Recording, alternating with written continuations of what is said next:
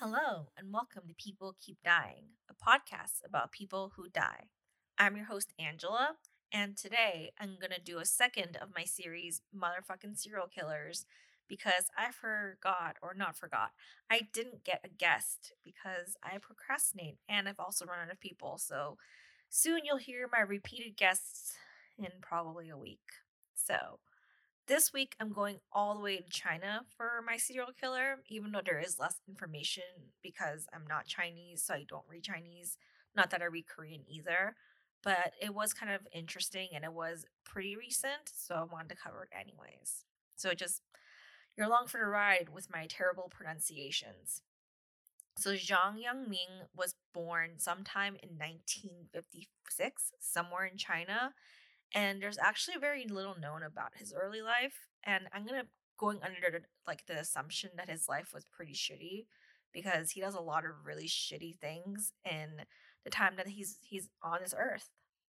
In 1978, Zhang was found to have killed someone and was sentenced to death, but for some reason he only served 18 years, and very little was also known about the killing, but I did read that local police let the media know that there was body mutilation in that specific death, as well as dismemberment, which I'm not really sure how you can only serve 18 years for that.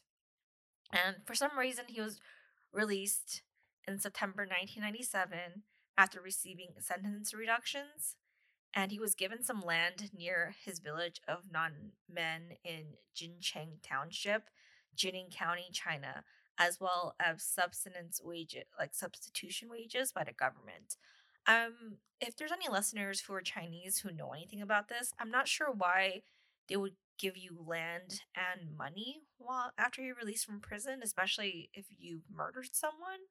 So I mean, it's a different place for sure, and the time isn't so long ago that it makes sense. But I guess the assumption is that if you're reformed and you need help, which people out of prison do, but if you dismember someone, I'd hope that they keep you in prison in the future.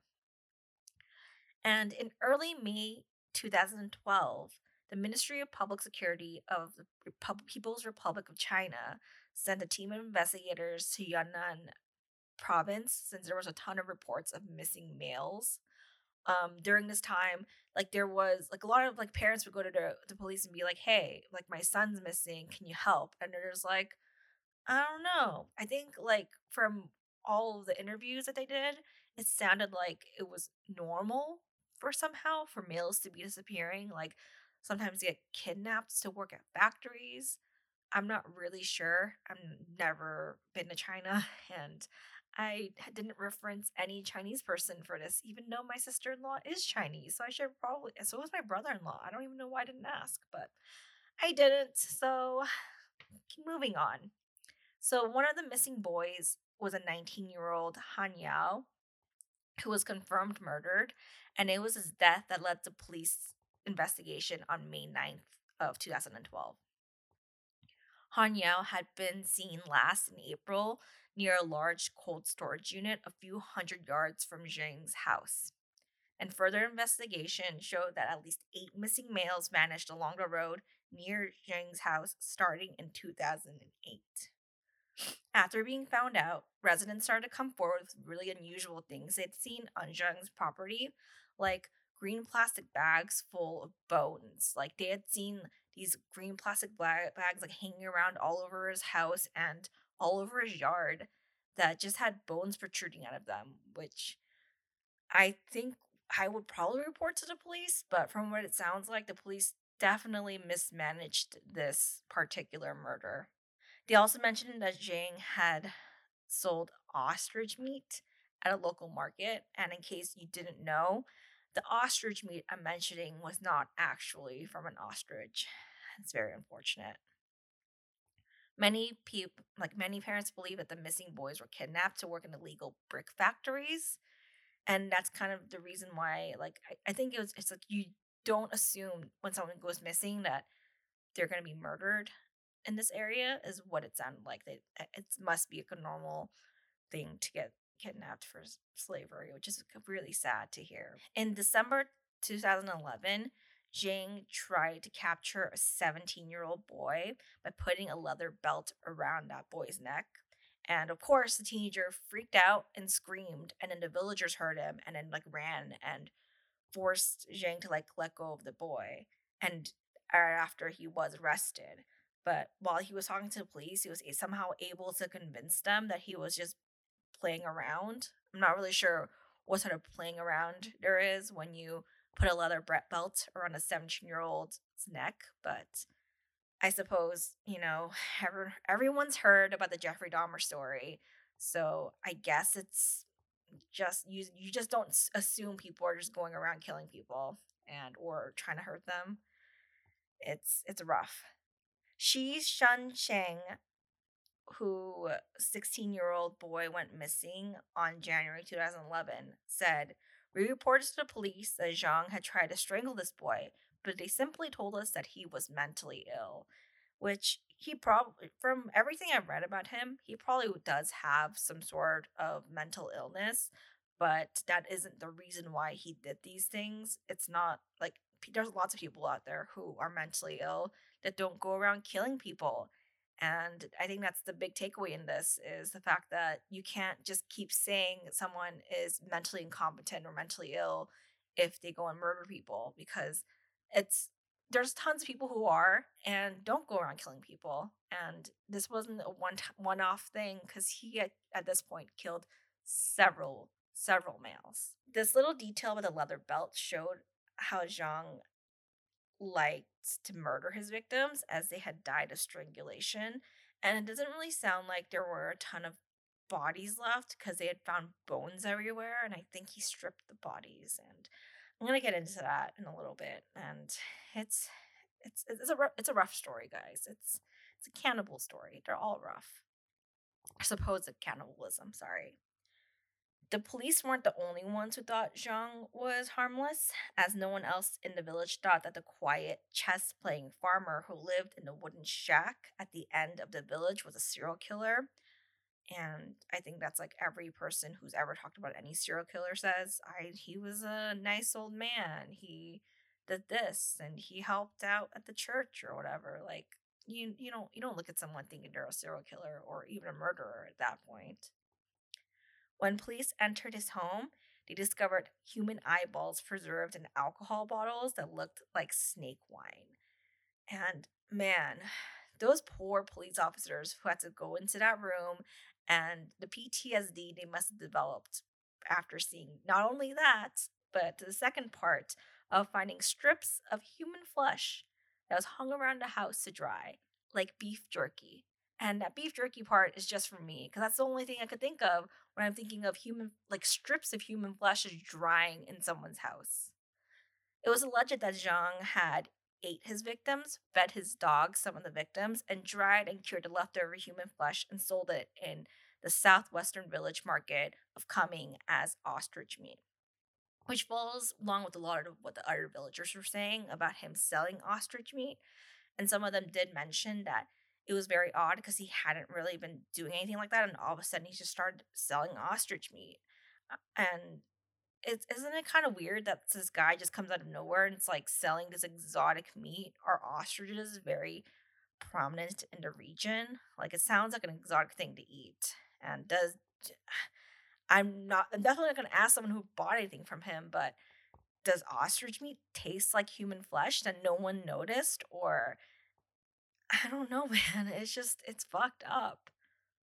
They had found Han Yao's ID, who is a 19-year-old that they do actually convict him of murdering. Like he's the one that they were able to confirm the murder of, because they found his ID, phone card, and other belongings in his home. And that's what conclusively tied him to the teenager's death. The whole investigation took about 20 days.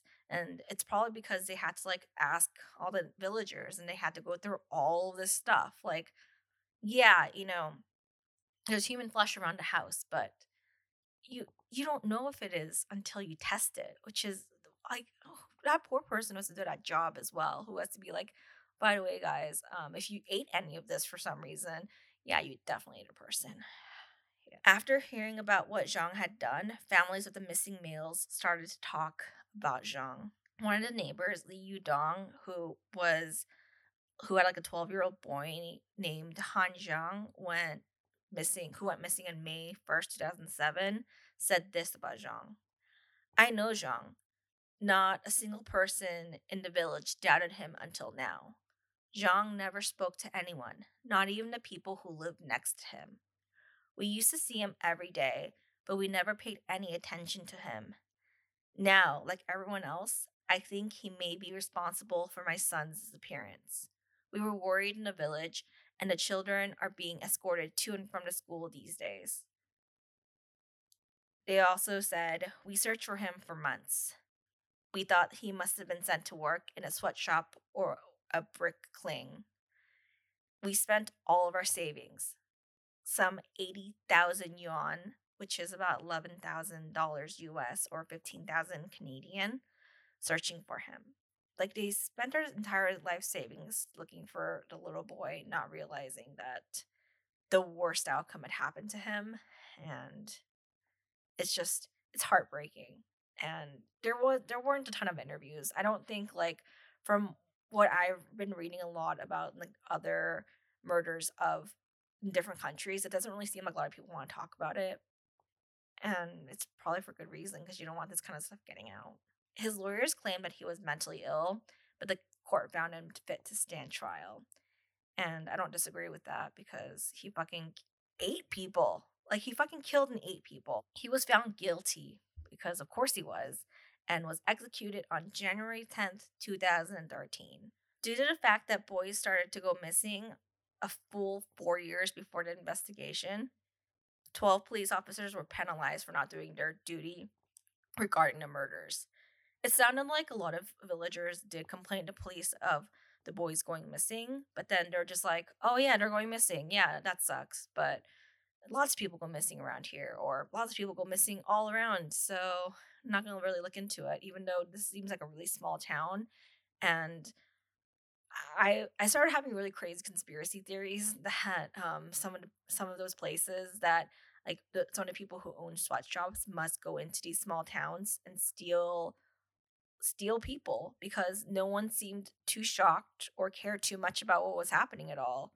And that's inexcusable completely. But, like, out of the 12 police officers that were penalized, Da Qiming, the Jining police chief, and Zhao Huyan, head of the Jinchen Township Police Station, were both dismissed from their office, which is probably the right thing to do, because it didn't really seem like they were doing a whole lot in this matter.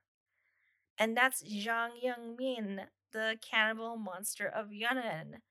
And that was a really short episode, and I'm really sorry about that. And I don't really have an excuse for it. I thought when I was doing this research that this was going to be a much longer episode. And man, you just talk so much faster when it's just by yourself. So, because of that, and you made it all the way here to the end, thank you, and you getting past all this rambling somehow, I am going to be doing a giveaway, my very first giveaway, and probably not my last, depending on how this one goes. I've partnered up with spreadshoes.com, and I'm giving away a free pair of socks. Currently, they don't actually offer any pre-made socks. You can print whatever you want on your socks, which I think is super cool. And you can have one. All you need to do is follow me on any of the social medias, any of them, and just message me, DM me, I don't know, anything, just to let me know that you're there. And if you don't have any of these social medias, because it's very possible you don't, you can just email me at peoplekeepdying@gmail.com, and I'll know. I think I'm probably going to run this contest until the end of October, unless I get a lot of traction. If I do, then I'll probably do it sooner, and I'll mention it in a future episode. But yeah, so if you want a free pair of socks, they are amazing, and I'll deliver them anywhere. Like, all you have to do is just message me, and if you're the only person, you might win them. So do it. Just enter the contest. And that's it. So Thanks for listening, and I promise my next episode will be longer and better than this one. And I'm really sorry. So, bye.